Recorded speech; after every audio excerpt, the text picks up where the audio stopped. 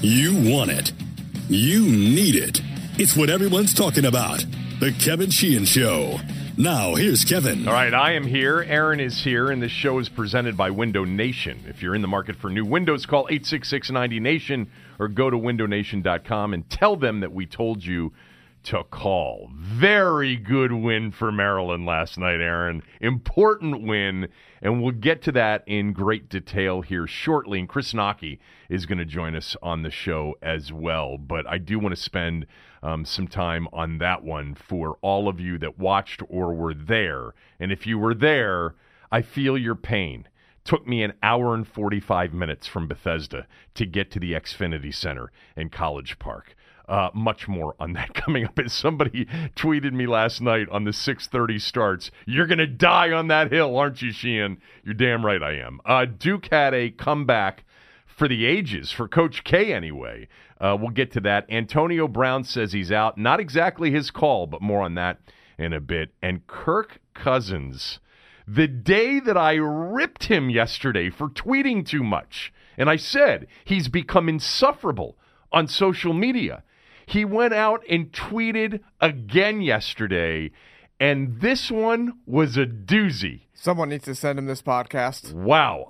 We'll get to that a little bit later on as well. But I'm going to start the show with the story written in the Post this morning by Liz Clark and Ovetta Wiggins. Ovetta, if I mispronounced your name, I apologize for that. But the story is titled, Governor Larry Hogan informs Redskins he is withdrawing effort to build new stadium at Maryland site at this time. And I'll read you the first couple of paragraphs in case you missed this story.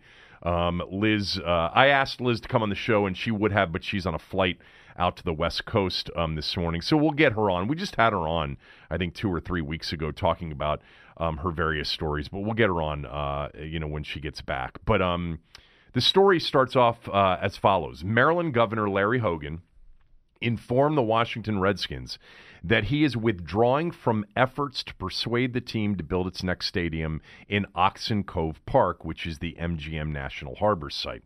And the quote finishes with, at this time. That, according to a spokeswoman for the governor last night. Liz and Ovetta continue writing in the story.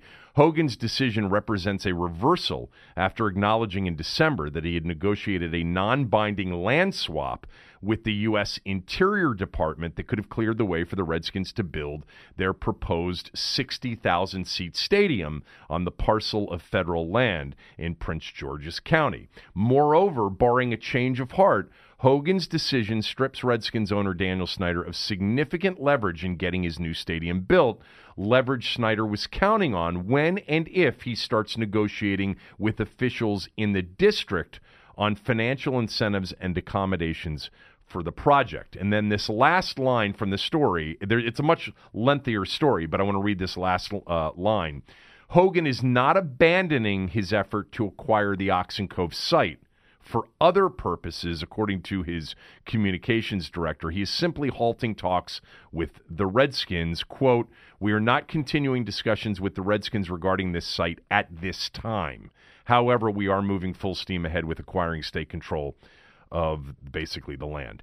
All right, so a few things on this, which leads to very different paths and very different reactions. But the first thing that this could mean, and I don't know anything definitively, the person that I have talked to about stadium-related matters has indicated to me all along that it was Maryland or D.C. and that it was a 50-50 shot on both of them, and that person doesn't know what this means, although he had a bunch of ideas, and I'm going to share some of them with you. So the first thing that it could mean is that everybody now knows that D.C. is going to be the spot for the new stadium, and that Larry Hogan and Maryland didn't want to look like they just got passed over. They basically are, conceding that D.C. is going to be the spot for the new stadium, and they wanted to come out and say, hey, we're not interested anymore, because they didn't want to look like they had egg all over their face if they didn't get the stadium in Maryland. Although, to be real frank, I don't think that that's like a terrible thing to be passed over for a new stadium. I wouldn't really think that they'd go out of their way to publicly say they're not interested because they know it's gone to a different site. But anyway, it's possible that Maryland knows that D.C. is going to get it, and they're just backing out in this manner. If true, that's great news. That's what we all want. You know, it may not help Dan and Bruce in their negotiation in D.C., but if this is an indication that D.C. is the clear front runner, I mean, major excitement for those of us that want it in D.C. and think that there's really no other option but D.C. in terms of what's best for the franchise and what's best for what's left of the fan base. Now, could the lack of another interested player, Maryland or Virginia, Virginia, by the way, I had heard once Northam got elected that Virginia was out. And now with all of the issues they are having with governor, lieutenant governor, and attorney general, the stadium is the last thing that they're dealing with. But I had heard a while back that Virginia was pretty much out when Northam got elected. But not having another party interested, one would think reasonably that it's better to have two parties interested in providing land and funds for a new stadium than one party. So potentially that hurts the Redskins in their negotiation. So that's one potential meaning of this story, that DC's the front runner and everybody knows it, and DC is going to work out a deal with Dan Snyder. I hope that's the answer. I don't believe that's the answer, and I'll get to what I think the answer is in a moment. I hope it's the answer. It's the best answer for the team. The other answer is just that Maryland is out because it just doesn't make sense for Maryland. You know, it has nothing to do with D.C., has nothing to do with anybody else, but, you know, it's just not something that they, after looking into, really want anymore. Or, you know, with respect to some conversations with the Redskins, maybe it's just not the deal that would make sense for them. But that leads me to what I think a third possibility or third meaning of the story in the Post is, and the one that I think probably makes more sense than any other. And that is that Hogan and Maryland still want the stadium at that site. But Maryland realizes that the Skins don't have any other options. And recent conversations with Bruce Allen, Dan Snyder, haven't been encouraging with respect to the kind of deal that Maryland wants. So Hogan and Maryland have gone public with, hey, we're not interested, we're pulling out. For now. Remember, for now, you know, if Virginia's out, and most people assume Virginia's not that interested, and D.C. has too much red tape to get through, and it's not going to be the kind of deal that Dan and Bruce want. Well, then Maryland has all the leverage, and if their conversations to date with Bruce and Dan haven't gone well, then this may just be a blow, a negotiating blow to the Redskins to publicly say we're not interested for now, to push them along. I think this is the highest probability answer on all of this, in part because of a conversation that I had with someone late summer, someone in the organization about the stadium. I was actually asked about my thoughts about many thoughts about the organization, but in particular the stadium. And I said, D.C. There's only one answer for this. It has to be in D.C. And I ended up getting into an argument about Maryland versus D.C. It became very clear to me at that point that Virginia was out and it was a Maryland or D.C. conversation. But to net it out, there was a strong lean towards Maryland at that point. There was not this understanding that it wasn't the best place for the team. It's a debatable subject. The MGM property, you know, with the casino and with future sports books that will be there and with all of the retail and restaurant and the whole thing, and a brand new, you know, beautiful 60,000 seat stadium, you know, it'll look great. The location itself in terms of what would be around it does make sense. But the physical, location from most of the fan base that has alienated, or previous part of the fan base that has alienated the team, you're furthest away from them. And what I mean by that is I believe that the apathetic portion of the fan base, or a significant portion of the fans, of past fans who have turned apathetic and don't care that much anymore about the team. And we've obviously seen that in recent years. Many of them reside in Montgomery County and Fairfax County, and Northwest D.C. All right, so you have lost a significant percentage of your fans, or the fans that have turned apathetic more than others when it comes to geography of the region, reside in Montgomery and Fairfax County. And if you put it at the MGM, you're putting it in some cases further away than even FedEx Field is from a lot of them. I think the fan base, or a significant percentage of the fan base that has left the team or is apathetic about the team, wants the stadium in D.C. I think all of the polling has showed that D.C. is the number one spot for all Redskin fans, regardless of where they live, that they want the stadium back in D.C. I personally think if it were built on that MGM property, that it's not a significant bump for the franchise. I don't think it's a significant help.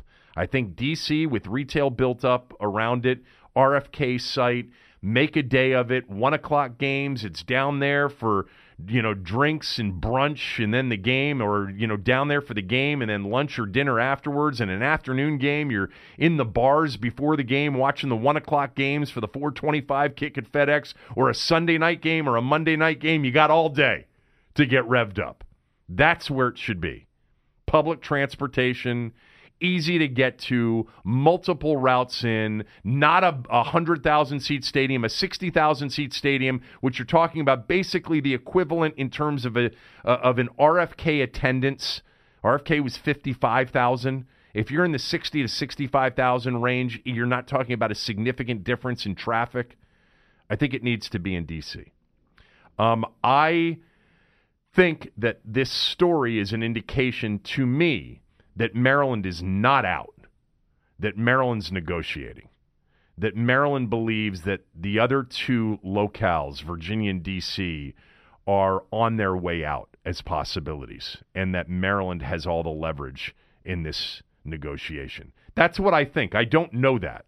That's what my gut tells me out of this. I could be completely wrong, and I hope I'm wrong, because I want the stadium in D.C., but the conversation that I had with somebody in the organization late summer was a clear indication to me that Maryland was very viable, if not preferred, by some in the organization. Why? I don't know. I think, like everything else, they never really seem to have a grasp on their fan base, on the significant portion of their fan base. Remember, I refer to the Harvest Fest or Harvest Feast, whatever it was called. I don't even know what it was called. If it was Harvest Fest or Harvest Feast, the thing that they've had for many years, where what I call the significant minority of the fan base that will never take off the burgundy-colored glasses. They're always going to think the organization is on the verge of winning, and the group out in Ashburn over the years, they've been fooled by that. I've watched it up close at draft day parties and different, events. I've watched them come away from some of those events where, there were a few thousand lunatics, Redskin lunatics, and I love you. I'm not being critical. I'm just telling you that they buy that as the majority response to their team. They don't hate us. They're not apathetic about us. They're just disappointed that we've had all these injuries. It's so much more than that. And I think we all know that. And so anyway, I just don't think that they've really had a good reading, a good pulse on their fan base for a long time. I think the stadium has to be in D.C. I think it's a major blow to Dan and Bruce and the organization if it isn't. But I believe that story in the Post does not mean that Maryland is out. I think Maryland is still very much in. Now, two significant reactions to this story and other stadium news from the last few months. It's been intriguing to me. And the two reactions are, the first one is maybe he'll move the team if nobody gives him a site. Maybe he'll move the team and then we'll get an expansion team with a new owner. I understand the reaction, but I've been blown away. When we had Liz on the show, what was it, a month ago maybe? Something about like that. a month ago. A lot of the reaction to a lot of that was, God, I hope nobody gives him the land and he can't get his new stadium built, and then maybe he'll move the team. I got news for you. He is not moving the team. If he had to build a new stadium in Landover and play at Capital One Field in College Park for 2 seasons while the new stadium gets built, he's not moving the team. There is no chance that Dan Snyder is going to move the team. First of all, where is he going to move it? LA's not an option anymore. If you had told me 5 years ago that no one's going to give him the land, nobody's going to give him funding, he can't get a new stadium built, and he's going to be incensed over it, and he's going to consider moving the team, and LA was still an option, then I would have given it, a 5% chance. Because a lot of his friends are Hollywood types. Believe it or not, a lot of the people that he would call his friends are Hollywood types. Tom Cruise is a friend of his. A lot of Matthew McConaughey is a friend of his. So L.A., maybe, but L.A.'s not an option anymore. Where's he going to move the team? San Diego? St. Louis? Where the hell would Dan Snyder move the team and want to live? Not that he would have to live in that place. And by the way, what city is going to want Dan Snyder and the Redskins at this point? What city without a football team that wants a football team would say, oh, I'm so excited that Dan Snyder is going to be my owner and the Redskins are coming here? He's not moving the team. He doesn't think anything's wrong. They think they're close. He'll be upset if he can't get his new stadium somewhere. He will. But he will get it. He's going to get a new stadium somewhere. I would bet a lot of money here today that somebody gives him a deal to build his new stadium. I hope it's D.C. I think it'll be Maryland. Or I think Maryland's got a very good chance to getting it. The other reaction, which I think is more significant, because the other one is delusional and it's wishful thinking on the part of many of you. And by the way, if he did move the team, I do agree with most of you that D.C. would immediately get an expansion team. The league would immediately put an expansion team in Washington, even if that meant 33 franchises in the NFL, an odd number. There's no way, like Cleveland, that they'd go a year without a professional franchise in Washington. Yes, I do. For those of you that have asked me before, if he moved the team, would the Redskins get an expansion team? In a second. It would be the easiest decision for the commissioner and the other 31 owners not named Dan Snyder to give the Redskins an expansion team. There'd be a bidding war, and you know what? The franchise here, if Dan ever put it up for sale or if there was an expansion opportunity, this market, what this fan base could be, the potential, because we know what it is and what it used to be. So that means that that the potential will always be viewed as very high, very high. It would be worth billions to the league. The other reaction is the more interesting one, and that is, who cares about a new stadium? And there was an article that it was a column that maybe it was Barry, maybe it was Jerry Brewer, could have been a Liz story, and I apologize because I can't remember specifically, and I'm going to paraphrase here. But the significance for a downtrodden franchise of a new stadium is, according to the economics and all of the studies that have been done based on other comparables, is a big, big positive. It's a boon to an organization. When you're down in the dumps, your organization, a new stadium gives you new life. It gives the franchise new life. A new stadium does that. A star player, especially at the quarterback position, can do that. And then obviously winning can do that. So some of the reaction, and I understand this reaction, and I can sort of relate to this reaction, because a new stadium's not going to do it for me. I mean, even if it's built in D.C., it's not all of a sudden going to get me super excited about the Redskins, where I'm going to go out and buy season tickets. And I talk to a lot of people, a lot of my friends who used to have season tickets that don't have season tickets anymore. They're not going to be inspired to buy season tickets just because a new stadium is being built. I think a new stadium is nice, and trust me, I do understand the deterrent that FedEx Field has been on many a Sunday, especially many a Monday night, with the traffic. I understand that it's a terrible stadium experience, and all of that factors in. But the lack of winning is number one, number two, number three on the list as to why the fan base has turned away from the team.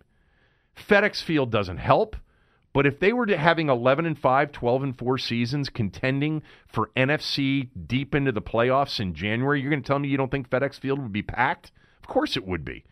If the last 10 years were 4 division titles, 3 trips to the NFC Championship game, and a Super Bowl loss, and of the 10 years you were in contention 6 or 7 of them, that stadium would be packed no matter how shitty it is. And it's a shitty stadium. It's not, in this particular case, with this particular team and owner and team president, it is not going to be as easy as build a new shiny stadium and they're all coming back. Could there be a bump? Yeah, there will probably be an economic bump.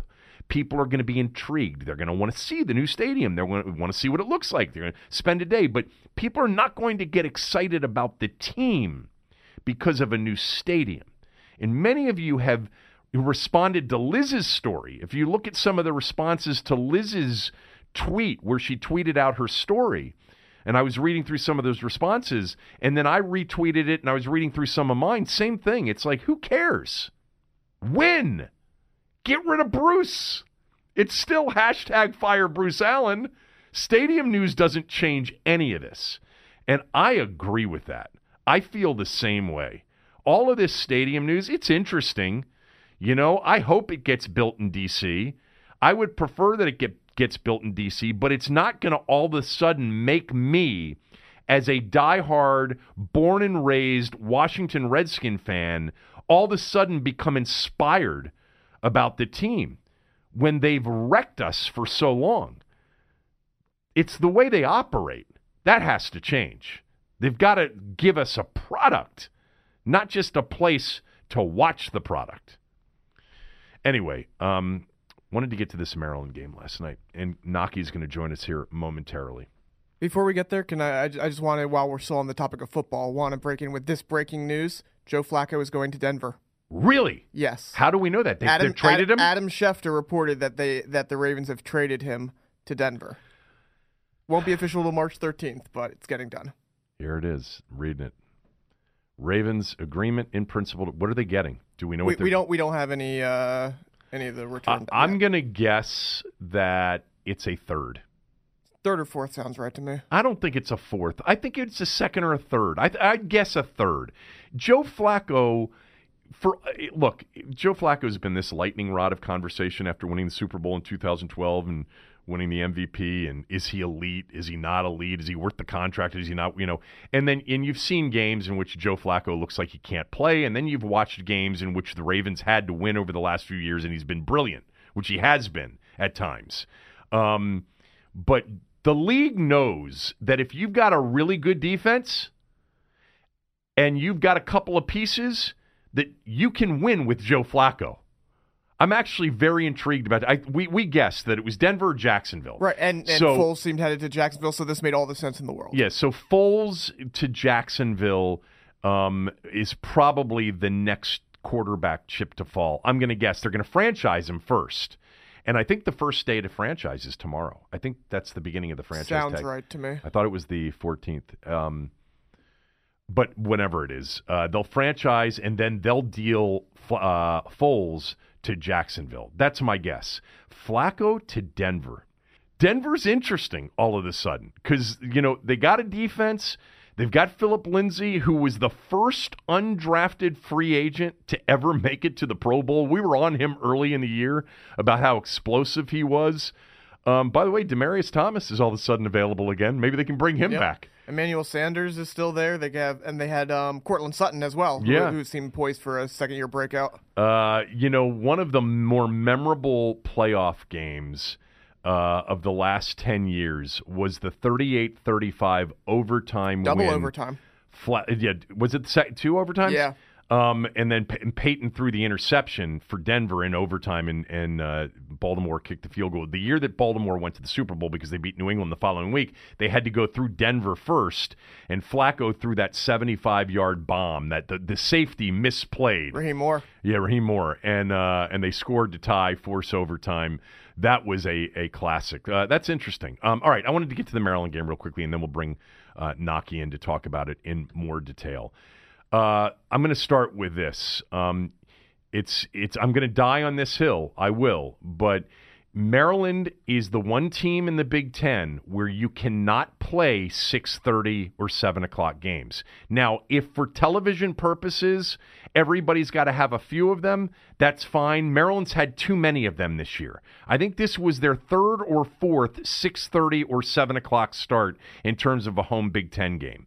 It is a game last night in which Penn State is playing 8:30 in State College. I could have made it to State College for a 6:30 game faster than I could have made it to College Park last night. That's the difference. It's an exaggeration. It took me an hour and 45 minutes to get to College Park from Bethesda last night. An hour and 45 minutes. It's ridiculous. And because of it, those of you that got there, most of you got there late, and I heard from a lot of you on Twitter last night that you had the same issues. You had a crowd that was, Aaron, at the beginning of that game, it might as well have been a November game against Stetson, Radford. But it's number 24 against number 12 in a huge, huge Big Ten game in mid-February. And they're going to start this game in a major metropolitan area at 6:30. The students were late to the game. That was the weird thing. Do you know what they said? Did you see some of the reactions? Many of them just said, we didn't get out of class until 6:15 or 6:30. Some of them had classes until late. I think the shitty weather and the rain and the whole thing. Yeah, I don't buy that. The students ran over there. Now, the students did get there, and the student section, they did. By the time we got to the second half, was pretty much packed. It's a disgrace that the Big Ten in Maryland don't understand this. Now, I've been told through various people that have reached out to me to say, look, your rant, when you rant about this, understand that we have pushed them away from this. We don't want the 6:30 starts anyway. But, by the way, why do we have 6:30 starts, period? Who the hell goes to a basketball game at 6:30 on a weeknight? It's ridiculous. It's stupid. In the Midwest, when the Big Ten, Central Time Zone teams play 6:30 East Coast time, that's 5:30 their time. Now, in Iowa City, no offense, they can get there at 5:30. They get off the tractor, they get into their truck, and they're in the arena by 5:15, ready to roll. That's fine. In a major metropolitan area, D.C., all right, with a beltway that has the second worst traffic situation in America, you're going to ask people to get there at 6:30? You can see season ticket holders, Aaron. They don't show up for the 6:30 games. They're not coming. Now, that place by the second half was good. Not Maryland good, but for most places it was good. It was not a sellout last night. You could see that. Wasn't really even, I think it was 14-5 or something. Is that what they listed? I believe that's the case. If they play that game at 8:30, if last night's game, it's a sellout. Now, if it's Minnesota or if it's, Penn State or Rutgers, you're not going to sell out that game, 8:30 on a weeknight. 6:30, you've got no chance. Apparently, Maryland has pushed on this. They've told the Big Ten, look, we're not Iowa City. We're not Madison, Wisconsin. We are not Ann Arbor, Michigan. We are not East Lansing. We are not West Lafayette. All right, we are Washington, D.C., all right, you've been here because you recruited us to come from the Big Ten. We are just a couple of miles from D.C., and we sit just off the Beltway, which in rush hour is a nightmare. 6:30 is a joke, and it hurts the team and the conference economically because there are fewer people in their seats spending less money, if no money, on concessions, parking, etc. It should be in the best interest of the Big Ten for Maryland to get the largest crowd possible to their games. If you start them at 6:30 on weekdays, it's going to be impacted negatively from a revenue standpoint. You're going to be impacted. If you can't figure that out at this point, you're stupid. All right? John Delaney, Big Ten Network, get it together. Understand that it's a unique market that you have with Maryland. It's not the rest of your league. I understand the University of Minnesota is in Minneapolis, and they probably have a legitimate rush hour. All right? But it's not DC's rush hour. All right, I understand Northwestern is in Evanston, which is just outside Chicago, and Chicago has traffic. I understand that. But you know what? Northwestern basketball, no offense, is not Maryland basketball. Play the conference games in the late window. If you have to have an early window, at least one or two, have it again. Have it when the students are there. That is helpful. But you had 3 of them when the students weren't there. It's a joke. Now on the game. Big win for Maryland. Big win for Maryland. Purdue had won 8 in a row. They were ranked 12th in the nation. Matt Painter, I've mentioned this many times over the years, is one of my favorite coaches. I think he's one of the most underrated coaches in the country. His teams are always tough. They are incredibly disciplined, well-coached, great half-court offense, always good defensively. It's just a good basketball team. But I was surprised, and Aaron, you and I talked about this yesterday. I was surprised that Maryland was an underdog. That worried me because I thought Vegas knew something that I didn't, because I thought watching Purdue over the last 8 games and watching Maryland that these two teams were equals, and I thought Maryland at home would win. I did. I thought they would win the game at home last night. They did not have a good first half. They didn't play well offensively, and they let some of the guys like Carson Edwards and Ryan Klein, who has no range, man. He's in... When he walks in the buildings, 2 of the 3-pointers he hit were from 27 feet, according to the play-by-play. That's 4 feet beyond the NBA, 3 to 4 feet beyond the NBA line. And they gave him some looks and they gave him some space. But in the second half, it was Maryland's best defensive half of the season. And they have played some very good defense recently. Maryland has some very good defenders. Darryl Morsell, who I know a lot of you Maryland fans get frustrated with offensively, and I've compared him to DJ Strawberry. To me, he's the kind of guy that by next year is going to be even much better, and by the time he's a senior, he's going to be hell to deal with. He is their toughest kid on that team, Mount St. Joe's kid from Baltimore. He's their toughest kid. He's their best defender by far. Not even close, and he's not nearly as bad an offensive player as many of you Maryland people want to make him out to be. He's a slasher. I don't mind when he shoots. I actually think his stroke is decent. He's not a great percentage shooter, but it's a confidence thing from my standpoint more than anything else. I would never tell him to stop shooting. If he's got open threes, take them. Sometimes those open threes are available for guys like Morsell because the scouting report says you can leave him open. He's knocked down some big shots over the course of time. What he did on Carson Edwards in the second half was one of the best individual defensive performances I've watched all year, but it was beyond that. Their team defense was exceptional. They played the pick and roll or the pick and pop with Carson Edwards with the big who was getting screened, whose man was screening, pushing Edwards out and helping and hedging hard better than any Maryland game I've seen all year. But Morsell, go back if you've got that game anywhere and just watch what he did to Carson Edwards in the second half. Carson Edwards is the Big Ten Player of the Year, right? Who else is in the running? It's Carson Edwards right now. Oh, yeah. I mean, he's going to win the Big Ten Player of the Year. He's going to be a first-team All-American, too. He got completely shut down by Morsell. And then Cowan on Klein was exceptional. And when Morsell was out of the game, Cowan on Edwards was great. Cowan's a good defender. Maryland's a very good defensive team right now. Now, last night, what was interesting, it was the first time in a while that they got out-rebounded. Maryland's been, I think they are number 2 in the nation in rebounding differential. or in defensive rebounds. It's one or the other. They're very high up in the overall rebounding stat. I think they're 2 in the country, and I think rebound differential, they're top 5. They've been one of the best rebounding teams in the country since the beginning of the year. And last night, they got beat up a little bit on the glass. They gave up a ton of offensive rebounds. In fact, Purdue ended up with 20 more shot attempts than Maryland did, in part because Maryland turned it over early. They didn't in the second half. But really, it was the offensive rebounding. I think they had 16 or 17 offensive rebounds. That's going to create a lot of additional possessions. But their defense in the second half won the game.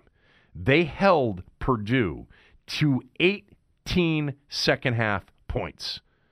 It was a show defensively for them. Crowd got into it when they at a key portion of the game, they were down 48-42, and Eric Ayala, who's really become a very good player and a very important player for Maryland, and what's really good about Ayala is he's a 4-year player. And as a freshman, he already looks and plays like he's a junior or a senior. And so it was a great move by him to basically cross Carson Edwards up. It was at 48-42. Crossed him up. He fell down, and then he passed it to Cowan, who got it back to Ayala, and Ayala buried a 3. The crowd went nuts. It was the turning point in the game. Now, I'm not saying that Maryland wouldn't have had a chance without it, but they were in a bit of trouble at that point, down 6 at that point in the game. From that point forward, it was all Maryland. They ran away with it. I think they essentially held – they finished the game on a 28-8 run over the final 10 and a half minutes of that game. Bruno Fernando, he's uncheckable. Every single team doubles him. Every single team doubles him, and Maryland – at times last night did an exceptional job, and he did an exceptional job. At other times, they got a little bit flustered with the double. They should be used to it at this point. I think that there are a couple of passes that Bruno missed last night early out of the double. When the double came, I think Stick Smith was wide open on what would have been a quick pass and a dunk, but he played well in the second half after having a terrible first half. He went for, I think, 14 of his 16 in the second half, and Maryland won going away, 70-56. So they are now 10-4 and in 4th place in the Big Ten. With Michigan losing last night, that's not really a good thing because Maryland goes to Michigan Saturday. I would have preferred Michigan to have come in off of a win rather than being hungry to avenge, a loss. But they've got 2 left with Michigan. They still have a game with Ohio State, who all of a sudden is playing well. They got a road game at Iowa next week. Maryland's in the Big Ten race. They're in the Big Ten regular season race. Now, a lot would have to happen. They'd pretty much have to run the table or win 5 of the final 6 and have everybody else get beat. But what we've seen in this league is it is top to bottom loaded. There is no off night. Penn State proved it last night. Rutgers has proved it multiple times. Northwestern's proved it. Illinois has gotten it together. There's no weakling in this league. There's no game that you play in the Big Ten that is an absolute slam dunk win. Michigan found that out last night at Penn State in a game that should have started at 6:30, not 8:30, as we bring it full circle. All right, let's bring in Naki, who was on the call last night with Johnny and Walt. And I can tell you this, a lot of us were listening to the beginning of the game because we were stuck in traffic. Somebody tweeted me this, because I tweeted it out and I just spent 10 minutes on it too. I'm so angry because you and I both know, and all the Maryland people know, what that place can be like and how intimidating it can be and what a true home court advantage it can be. And if you're going to start Maryland games in the only true metropolitan market in the conference at 6:30, it's going to be a first half disadvantage because it takes people. You're not going to have a full house. That place was half empty to start the game. It's half empty. It's really unfair, is what it is. It is. You have the Big Ten network, which uses the DMV demographics for ad sales and for all sorts of leverage that market leverage that they're looking for as a network, and yet there's no accommodation to the fact that, as you said, we're not in Iowa City. We're not in Champaign, Illinois. We have issues nobody else has, and we're not very far afield, Kevin, from. Gary Williams always had a great line about, in terms of the ACC, we might as well be in Siberia. and to a degree, we're sort of in that same situation in the sense that there is no recognition of the fact that we have a completely different or unique set of circumstances that nobody else has to deal with. And to that point too, I'm still not happy about the fact that they gave away one of our home games to play a game at Madison Square Garden and against Illinois. And that's one of those things I guess it's a deal you make with the conference, but I'm not wild about that either. Well, that was disgraceful. I mean, because you can't, if you're going to give away a game to play in New York because there are a bunch of Maryland alum in New York, you play Radford in New York in November. You don't play a home game when the students are back in late January, because I've said this, and I'll stand on this. They don't lose to Illinois at Xfinity Center on a weekend. There's no chance they lose that game. And I completely agree. And when this was brought up with a Big Ten conference official, he acted surprised that Maryland's kids were back, as if to say that he hadn't even done the research to see if it was during the semester. So it's crazy. It's frustrating, but it is what it is at this point in time. And I'm also not wild about, since we're not talking about TV, the FS1 schedule that has a lot of Friday night games. There's a reason why we're seeing a lot of half-empty gyms. Yeah. It's because Friday night, for instance, we played the night we played Ohio State. It was a 6:30 game when the Blue Jackets were playing in town too, and it's almost like nobody's paying attention to the details of the schedule. Let's just put this game here. Let's just put that game right there. So there's just they can be doing a lot better job when it comes to this stuff. Well, to your point, one quick thing on the Illinois game. That's a one line in the seeding difference moving that game. I mean, it really is. And not only that, you look at it now, it legitimately could cost Maryland. And my understanding, Naki, and I could be wrong about this, my understanding is that this was a Kevin Anderson thing. More than it was a Big Ten thing, or that it was offered and Maryland stepped up and said, hey, we'll do it. We'll give away a home game, which we should never do, because we at 11-3 right now, we're tied for first in the Big Ten if you get that game back. But back to your point about the Big Ten not being accommodating, one of the reasons that the Big Ten wanted Maryland is because for their Big Ten network, they wanted the DC-Baltimore market and what it would bring in terms of advertising dollars for the Big Ten network. It's the thing that the ACC still is upset about. If Maryland had been a little bit more open with the ACC didn't want to lose Maryland. They didn't want to lose this market for the ACC network, which, by the way, is finally going to launch, I guess, here in a few months officially. Maybe. But you would think that they would be a little bit more accommodating. It really is. It's stupidity at the highest level. It hurt them in the first half last night. It was a dead arena, and by halftime it was great, and the second half was great, but it was not a sellout last night. And that game sells out at a different time. Certainly if it's a weekend game, it sells out. Yeah, and trust me, at my advanced age, I'm not wild about any 9 o'clock starts, but I can tell you 6:30 is not getting it done. And it's just it's short-sighted. It just makes no sense to me. But we've beaten this horse dead. Yeah, let's talk about the game.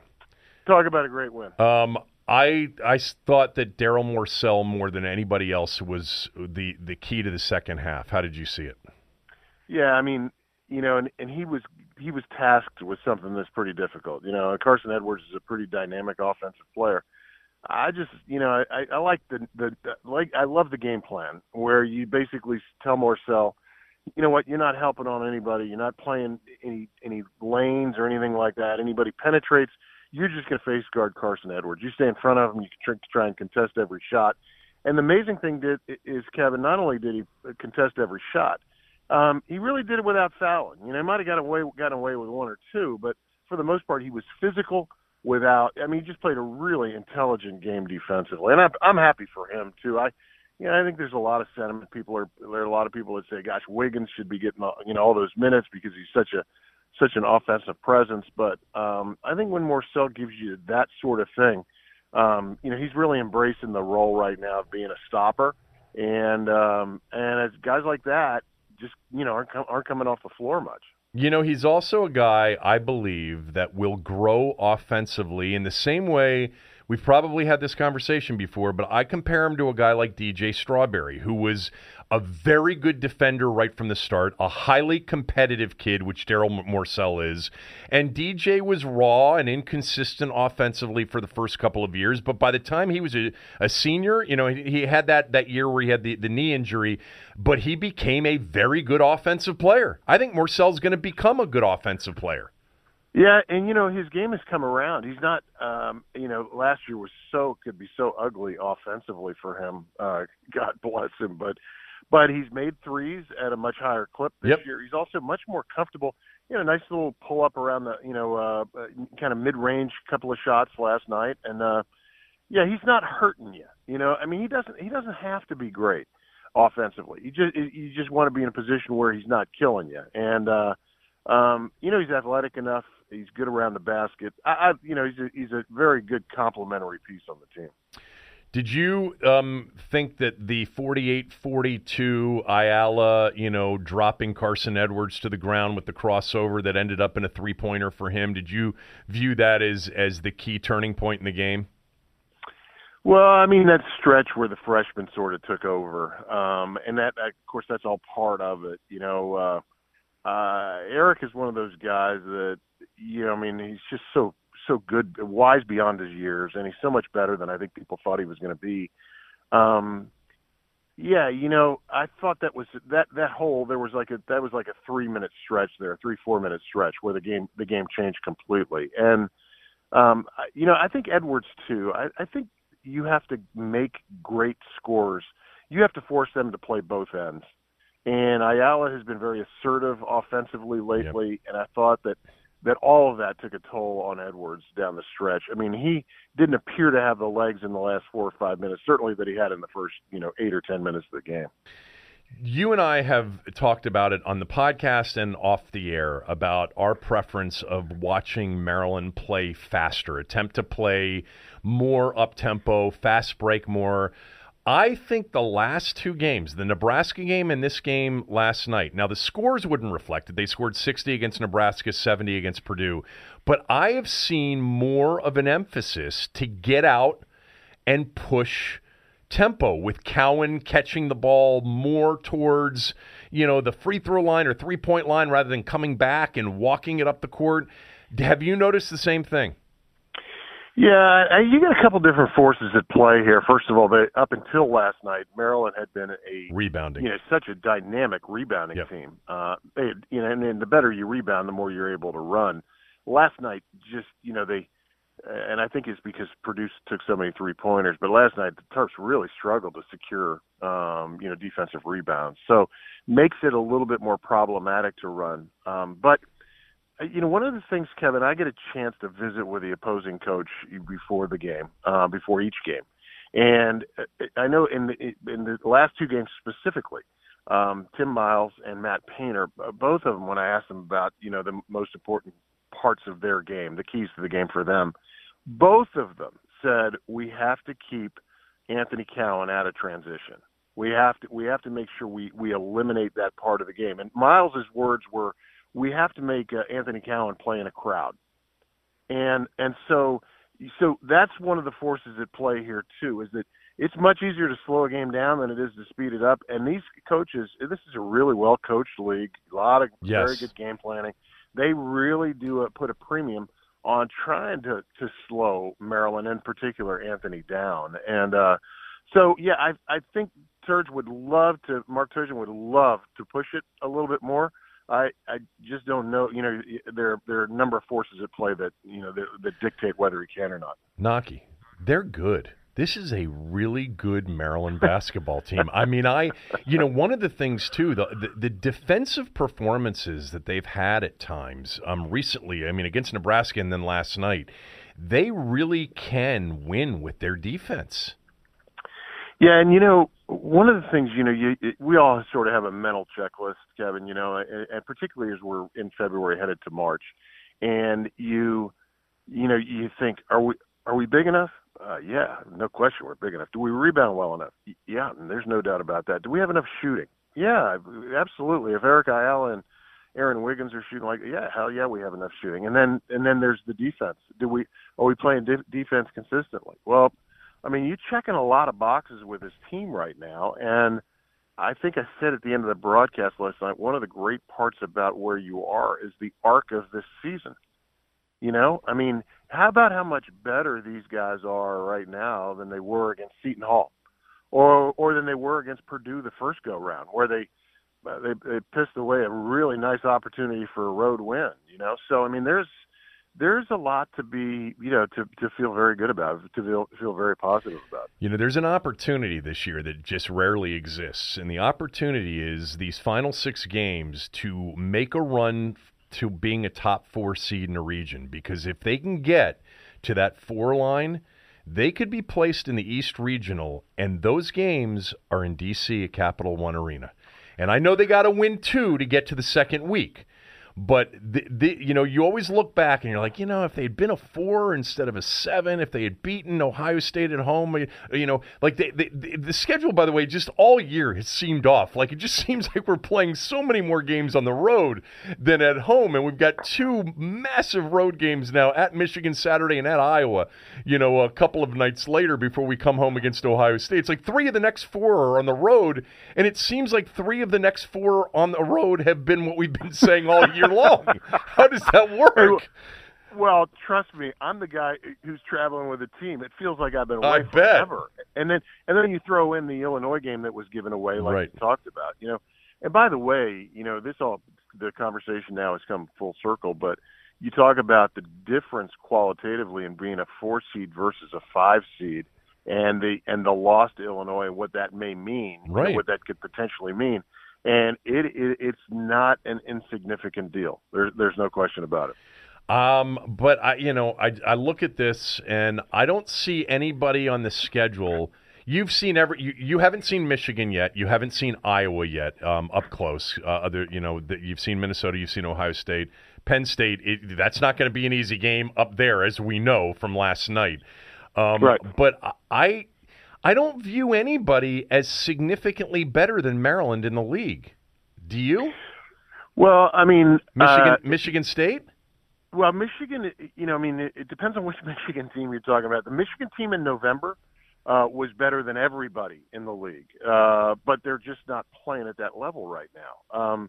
One of the common threads that Michigan and Michigan State have is they've got really, really good point guard play. And But I mean, there's no reason why Maryland should feel inferior or like they can't compete. I fully expect that we'll play very well at Michigan. Iowa's a little different animal. I mean, they're just they score a lot of points. Iowa does play at a very fast pace. That game will be up and down without question. So, hey man, at this point in time, you're 10-4 in the league with 4 roadies. You've won 4 road games. I mean, I think that instills a little bit that should inspire a little bit of confidence in you for sure. Yeah, I agree. It's I guess the coaching staff takes them one at a time. The fans look at the bigger picture, and I look at these final 6, and I'm like, if there's a way to get 4 or 5 of them, you're going to inch your way into a top 16 seed, a top 4 seed, and now you got a legitimate chance to make a deep run, especially if somehow they place you in that East region. But anyway, because you know what? Capital One Arena is actually easier to get to than College Park. They got a metro stop right there, so 6:30 would be fine for me on a Friday night if that's where they are. All right, well, enjoy the trip to Ann Arbor. What's become your favorite trip in the league? And I'm not talking about arena. You've told me that Indiana Assembly Hall's the best in the Big Ten. Yeah, I got to tell you, you're gonna roll your eyes at this one. I love Lincoln, Nebraska. I love the town. The arena is awesome. They pack the place. There's never an empty seat. There's some fun places to go hang out there. Ann Arbor's cool.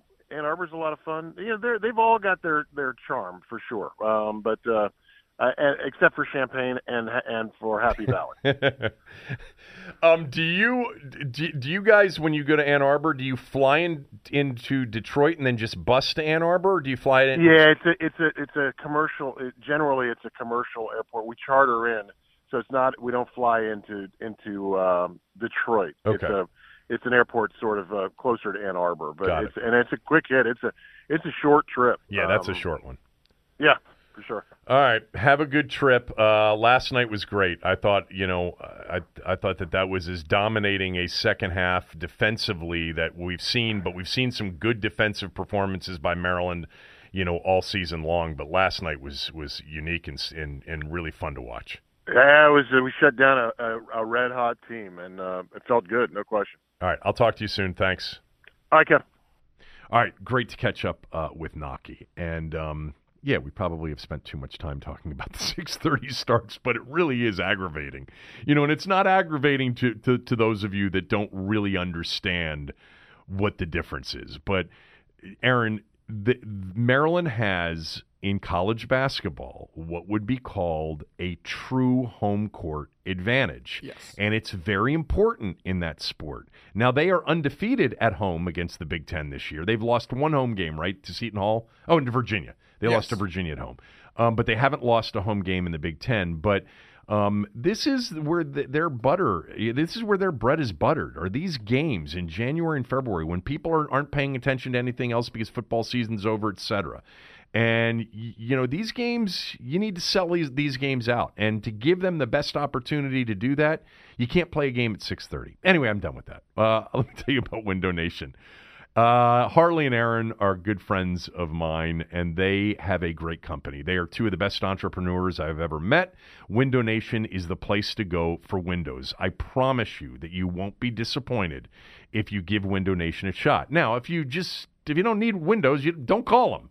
But if you're, during this winter, you've realized that the house is a little more drafty than it typically is, or it's a little bit colder and you're losing some of that, warm air in your home, you should probably have them come out and take a look at your windows. They are very good at coming out and saying, look, this one's fine, this room's okay, this is where I would put your money. I would put your money into replacing windows in this downstairs area or this upstairs bedroom or whatever it is. And it's free. You'll get an estimate from Window Nation for free. Now, right now, they've got a deal going, and it's one of these off-season deals where you typically save money when you purchase in the off-season. As winter's coming to an end, now's a good time to buy windows. Their deal is 2 windows purchased gets you 2 for free. Buy 4, get 4 free, etc. There is no limit. Plus 0% financing for 5 full years. If you call by Sunday and you purchase a house of windows, Window Nation will pay your heating bill until your new windows are installed. You'll save thousands of dollars. Window Nation does room-by-room install to cause as little of disturbance as possible, plus they are paying your heating bill. Window Nation right now needs to keep the factory busy, their installers busy, working during these slower months that are coming up after the nasty cold weather finishes up. And you're going to probably need new windows. And if you do, you want to buy in the off-season and you want to buy them from Window Nation. 866-90-NATION or windownation.com. Get 2 free windows for every 2 you purchase with no limit, plus 0% financing for 5 full years. That's 866-90-NATION or windownation.com and tell them that I sent you. All right, couple things to get to here.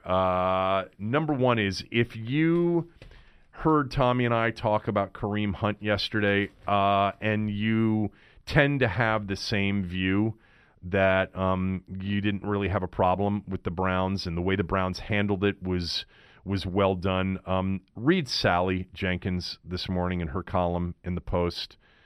I just really am a big fan of Sally Jenkins. I don't always agree with her. In fact, I would say it's 50-50, but I love the column that she wrote on Kareem Hunt this morning, or yesterday. I read it this morning.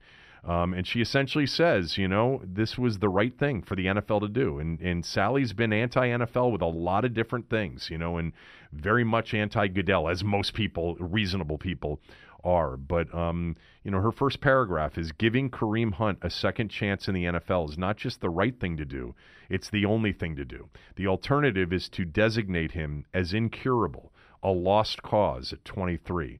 It's to say that his character is permanently set and he's incapable of making a willful better choice. That's not right, and it's not true.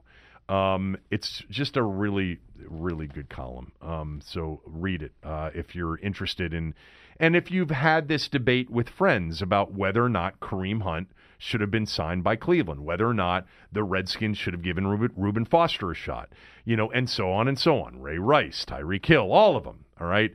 We went through, and you can listen to yesterday's show where Tommy and I broke down the differences between Reuben Foster's signing and Kareem Hunt's signing. I mean, the biggest significant difference is that Kareem Hunt, this was a first incident, wasn't charged, by the way, and two and a half months passed between the time that he was waived by Kansas City and somebody signed him. The Redskins had a guy coming off 2 domestic violence cases in less than a year, 4 cases altogether over a year and a half, and they signed him 72 hours after a domestic violence charge, in which there's no chance they could have done the proper due diligence in that short period of time. And the Redskins were coming off their own scandal, the cheerleading scandal, and we just thought that it was not the right thing to do. But it was never about whether or not there was a presumption of guilt or innocence, and it was never about whether or not someone like Reuben Foster deserves a second chance, or Kareem Hunt in the case of the column that Sally wrote this morning. So I would urge you to read it. One college basketball thing that we did not talk about from last night was Duke's comeback. Wow. I did catch it. I didn't catch the first half of the game. I only caught the last 9 minutes of the game, the best part of it. But Duke was down 23 with 9:48 to go. Turned out to be the biggest comeback in Coach K's history. Not the most memorable comeback, however, in Krzyzewski and in Duke's history.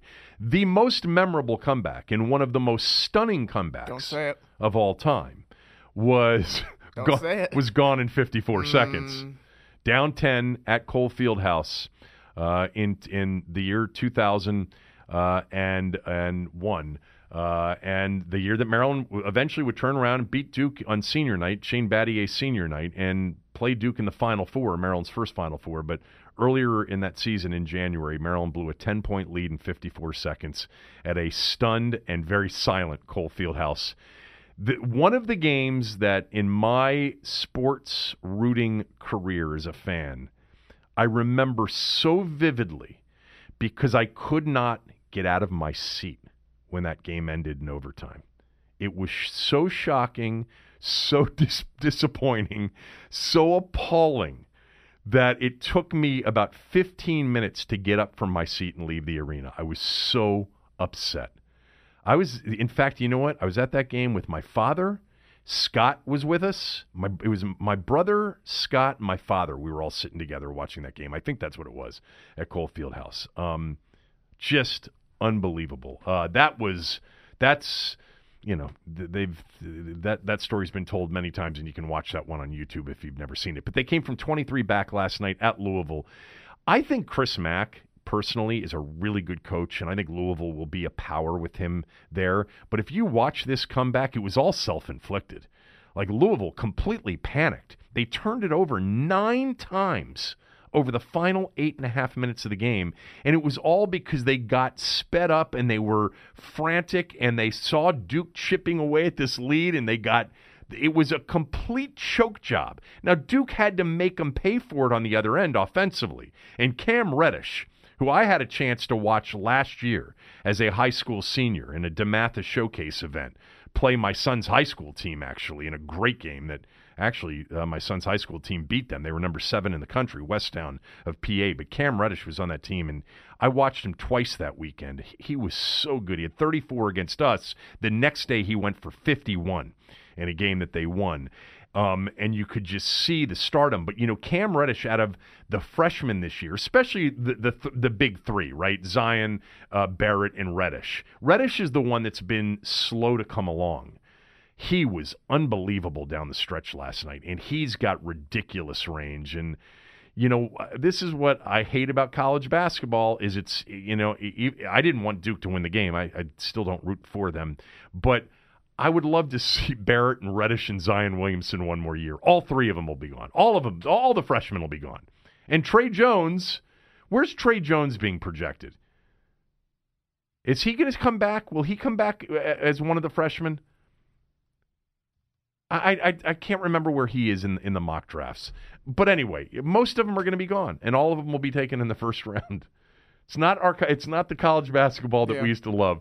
But anyway, they're fun to watch. And Louisville totally melted down. Do you have a mock draft in front of you? I'm just curious. I don't, but most people are saying that he is one and done now. Trey Jones? Yeah. He's an exceptional defender. An exceptional defender. Here, I've got ESPN's latest mock in front of me. It was put out late last night. Zion's 1, Barrett's 2, Reddish is 3, and then Trey Jones is 24. Okay, so 4 of their freshmen first-rounders. Jesus. Where's Bruno in this latest mock draft? Wow, not until 30. End of the first round. Bruno right now. I don't think he's going to last that long by the time we get there. SI has him at 20, Bruno. I've seen him as high as 10 in recent mock drafts. I think... But this one was an ESPN put out. Who did this? Jonathan Giovanni? I don't know who that is. Let's get to the Kirk Cousins thing. Kirk Cousins, yesterday on this show, with Tommy, I just said, you know what? I'm getting to the point where, somebody needs to tell Kirk Cousins to stay off social media. It's insufferable. He's become Robert Griffin III on social media. I don't know what happened to this guy. And, for those of you that are going to say, oh, he's always been self-absorbed. Didn't you see how he handled the contract? Stop it. Being shrewd with respect to your contract is not self-absorbed. Those things are totally different, completely different. I'm not officially, this isn't breaking news. I'm officially done with Kirk Cousins, but it is going to be breaking news soon that I'm going to be done with Kirk Cousins if he continues this. I'll get to the tweet in a second. But I want just on the point that I made, because it just sparked a thought. I don't want to hear from all of you who say this is what he's always been. Didn't you see how he... No. The Redskins put him in that position. I'm not going to go through all of it, but you should all know by now, Redskins, it's simply put, they never made him a market offer. So therefore, he never had a chance to accept an actual market level offer from the team. That being said, he has become what he wasn't here in Washington. This contract has made him completely full of himself. Kirk, the size of your contract did not validate you. It didn't make you. Your play will validate you. This was the tweet yesterday. He put a poll out. The poll was the following question. The season feels so far away, so I want to do a giveaway to keep all you Vikings fans excited. What do you want me to give away? ? 4 answers: a signed jersey, a signed football, a signed mini helmet, or other. Well, he does have 25,000 plus votes, and signed jersey was the runaway winner, 73% of the vote. But you got to read the responses. He must not be reading his responses. Good for him. Or he I is. urge anybody on Twitter that has any meaningful following not to read your responses, because more times than not, they're not good. But this is a setup. Are you an idiot? What are you missing about a season in which your team was in the NFC Championship game and then paid you $84 million guaranteed for 3 years, and your team didn't make the playoffs? Now, I know why you didn't make the playoffs. I watched a lot of the Vikings games, and most Minnesota fans know that their offensive line was the worst in the NFL. Statistically and subjectively, the Giant offensive line was terrible too. The Minnesota offensive line was a mess. They couldn't protect him. They couldn't run the football. It was a mess. They have to fix it. They were injured. Everything about their offensive line disrupted their ability to be a consistent offensive team. And the truth is, if you watch them early in the year when they were winning games, it was in part because he was throwing them to wins. But still, your team didn't make the playoffs. You did not play well in the final game of the season to clinch a playoff berth against the Bears at home. You didn't play well at all. You actually played scared. You looked scared. Now, part of it is you had no time to throw the football. I saw that. Everybody that knows football and is being fair would say you never had a chance in that game against the Bears defense with that offensive line. But it doesn't matter. You didn't elevate your team. You didn't elevate your team in key spots during the course of the year where an $84 million quarterback would elevate his team. Now, the money does not equate to the kind of quarterback you are. I understand that. But stay the F off social media. Here are some of the responses to what people want Kirk Cousins to give away. How about you give the Vikings back $33 million? How about you give back your contract? Give yourself away to another team, exclamation point. I did see a resignation letter as a suggestion. A resignation letter as a suggestion. Half of your guaranteed contract so the team can sign a quality tackle to protect you. So at least that response is recognition of what part of the problem is in Minnesota. But one of the reasons that they may have a bad offensive line is because so much money's going to him. So much of the cap space is going to him. There were so many people that talked about his contract. Almost 80% of the responses were some of that cap space you can give away. Your contract so that we can trade you. Give away anything but the ball. How about a playoff berth and not losing to the Bills and Bears second-string quarterbacks? I missed that option on your poll. And then somebody tweeted out, T.O., that's my quarterback. Oh, my God. The timing of this, Aaron, couldn't have worked out better because yesterday I went off on him just saying, get off social media. And then later yesterday, after the show, didn't see this until afterwards, he put this poll out. Kirk, my God, stay off social media. We don't want pictures of you throwing on a beach. We don't want pictures of you and your family and your dog and your kids. I'm sorry, you have a lovely-looking family. Pleasant enough. Those of us that are fans of yours, in part, we're fans because we thought you could play, and in part because you came off with this feeling, like the feeling of getting it. Like you just sort of got it. You understood it. I mean, one of the things I remember Mike Shanahan saying about Kirk, in addition to you can win a Super Bowl with Kirk Cousins, and he can be a Super Bowl winning quarterback, is that he was just so coachable, so easy to get along with, so humble. Man, I don't know what it is. He tweets a lot of religious stuff, like a couple days ago, and what does the Lord require of you? To act justly and to love mercy and to walk humbly with your God. Micah 6. I mean, he's citing Bible, passages. You can't put yourself out there. You've made yourself such a mark. Go away. Just go away. The next time we should hear from you should be the opener. I'm fading on him. I am. The personality has a lot to do with it. I still think he will become a very good quarterback. I do believe that. But these are the kinds of things that turned me off to Robert Griffin III. And Robert Griffin III had talent and was coming off a great season.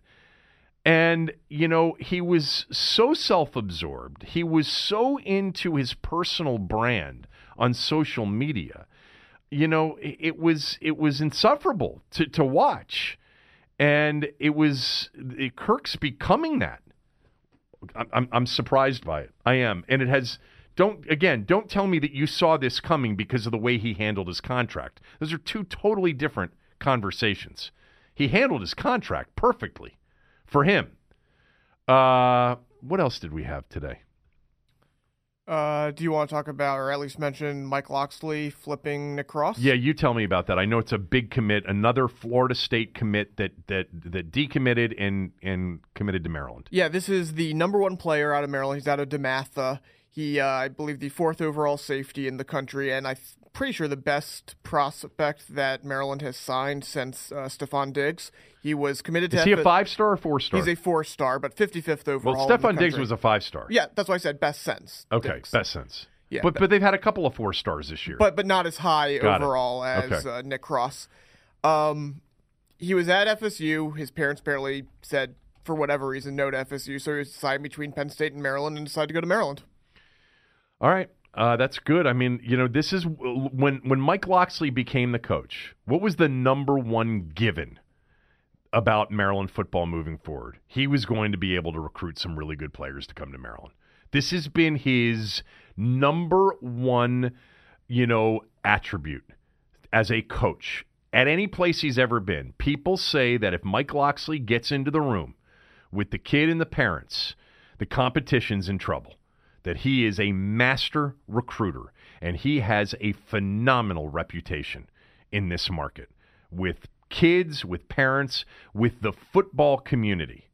So already off to a good start. Now, their class overall is smaller in size and won't be nationally ranked.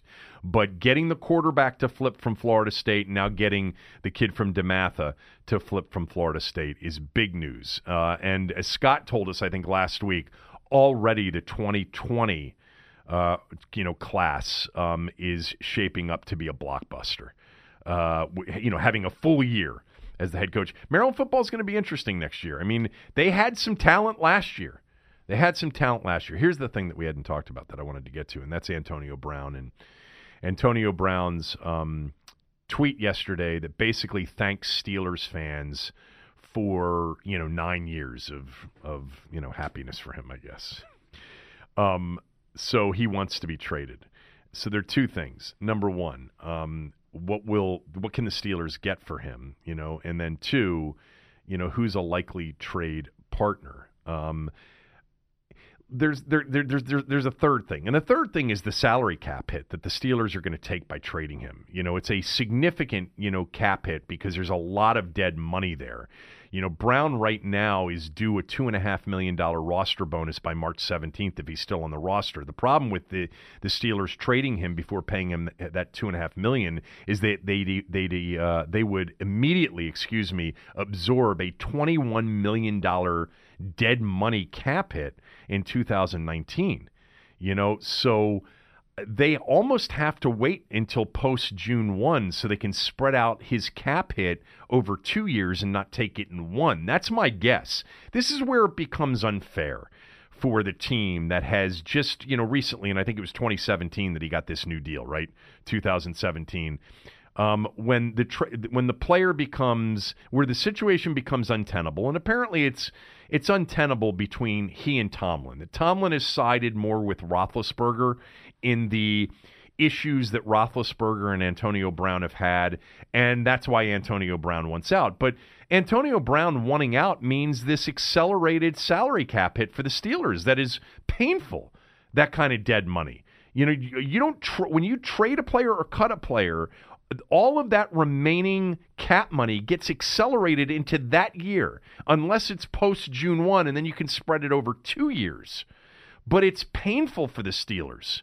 So he's dictating, or he's saying he wants a trade. Well, Pittsburgh may have more to say about this. They may say, you may want to trade, but you're playing for us. You signed this deal, and it's too painful for us to trade you. First of all, we don't think now we can get a first-round pick back for you. And I'm telling you right now, I don't think there's a first-rounder available for him. I think a second-rounder is a lock. And if it were a first-rounder, like a late first-rounder, like a New England, giving up a first-rounder, maybe. But I don't know that you're getting a top 20 pick for Antonio Brown and his salary. And by the way, at his age, how many legitimate years does he have left? I would say he's still got 3 solid years left at 31. I would be less fearful of that. He is a great receiver. But he's not, to me, as Tommy always says, is the juice worth the squeezing? It's big money. You're going to have to trade a high pick. Even if it isn't a first, it would be a second. There's no way you'd get away with anything less than a second. And you're going to have a diva wide receiver coming in. And you better have a quarterback to throw him the ball. Now, you know who just became a player? Denver. Although they don't have the cap space. The Raiders, teams, San Francisco, teams with a lot of cap space are probably, and the teams that believe that they are, like if you look at the 49ers, if Garoppolo comes back healthy, they probably think that with a great receiver to go with Garoppolo that they could potentially contend for a playoff spot next year. Those are the kind of teams I would think would be in the market for him. But who knows? It could be, it would be amazing to see like an Antonio Brown end up in New England for their first-round pick, which would be the 32nd overall. I just can't imagine Pittsburgh trading him to New England of all places. Right. They do everything they can. The interesting thing about Pittsburgh, even though it is a lot of cap, with what happened with Le'Veon Bell this year, are they willing to risk Antonio Brown possibly sitting out next year if they don't trade him? Yeah. The answer to that would be no. I mean, you can't go into next season without both of them, because now all of a sudden, you know what the AFC North just became? Cleveland's division. Seriously. I agree with you. It's amazing. What's going to happen if Antonio Brown is out in Pittsburgh and Le'Veon Bell is out in Pittsburgh, and I think Juju Smith-Schuster is a great receiver. He's a legitimate number one receiver. He's a legitimate number one. He's not Antonio Brown, but I would call him a number one receiver. But still, going into next season with Baltimore, Baltimore's defense would probably make them the favorite in the division. But Cleveland's going to get a ton of preseason love in the AFC North if both Bell and Brown are gone in Pittsburgh. A ton of it. All right. Real quickly on launch workplaces in Bethesda and throughout town. If you are looking for office space, you're looking for a place to have a small office or just a desk for a few days a week, consider Launch Workplaces in Bethesda. If you live in the Bethesda area, upper Northwest D.C., Chevy Chase, Potomac, just over the Virginia, the American Legion Bridge in Northern Virginia, and you're looking to get out of the house to get some work done, consider Launch Workplaces. You can find all of their locations at launchworkplaces.com, but you can call them at 240-800-6714, and if you mention my name, they'll give you an exclusive free 2-day trial. They've got flexible and affordable private office solutions. You'll be able to get work done. It's beautiful new space in Bethesda, but they've got locations all over town, and you can find all of those at launchworkplaces.com. But they've got conference rooms, fully furnished offices, co-working desks, high-speed internet, a cafe, free parking, 24/7 access. Find out more at launchworkplaces.com or call 240-800-6714 for a free 2-day trial. Ran into a bunch of people last night in College Park at the Maryland game, it happens all the time. I want to listen to the podcast. I just haven't figured out when. I don't understand that anymore, but I guess I do, because friends like my good friend Ken, who is a big Cowboy fan, took him a while to figure it out. But he's sitting in here listening to the show. I have too many Cowboy friends, but I don't care. They're good guys. Anyway, Clay, that includes you. Anyway, I ran into a bunch of dudes, and they said, "Want to listen to it, man? I've heard it's, I heard it's good, and I'm trying to get it's the KevinSheehanShow.com. Just tell people the KevinSheehanShow.com. Actually, I talked to a guy last night, and I showed him on his iPhone. I showed him the purple podcast icon. Just click it, search Kevin Sheehan Show, boom, it's right there on your phone. Anyway, a lot of us are just too old and don't want to change and don't want to be told how to access things technology related. Anyway, I'm rambling. That's it for today. Tommy will be with me tomorrow, and then Cooley will be with me on Friday. Have a great day.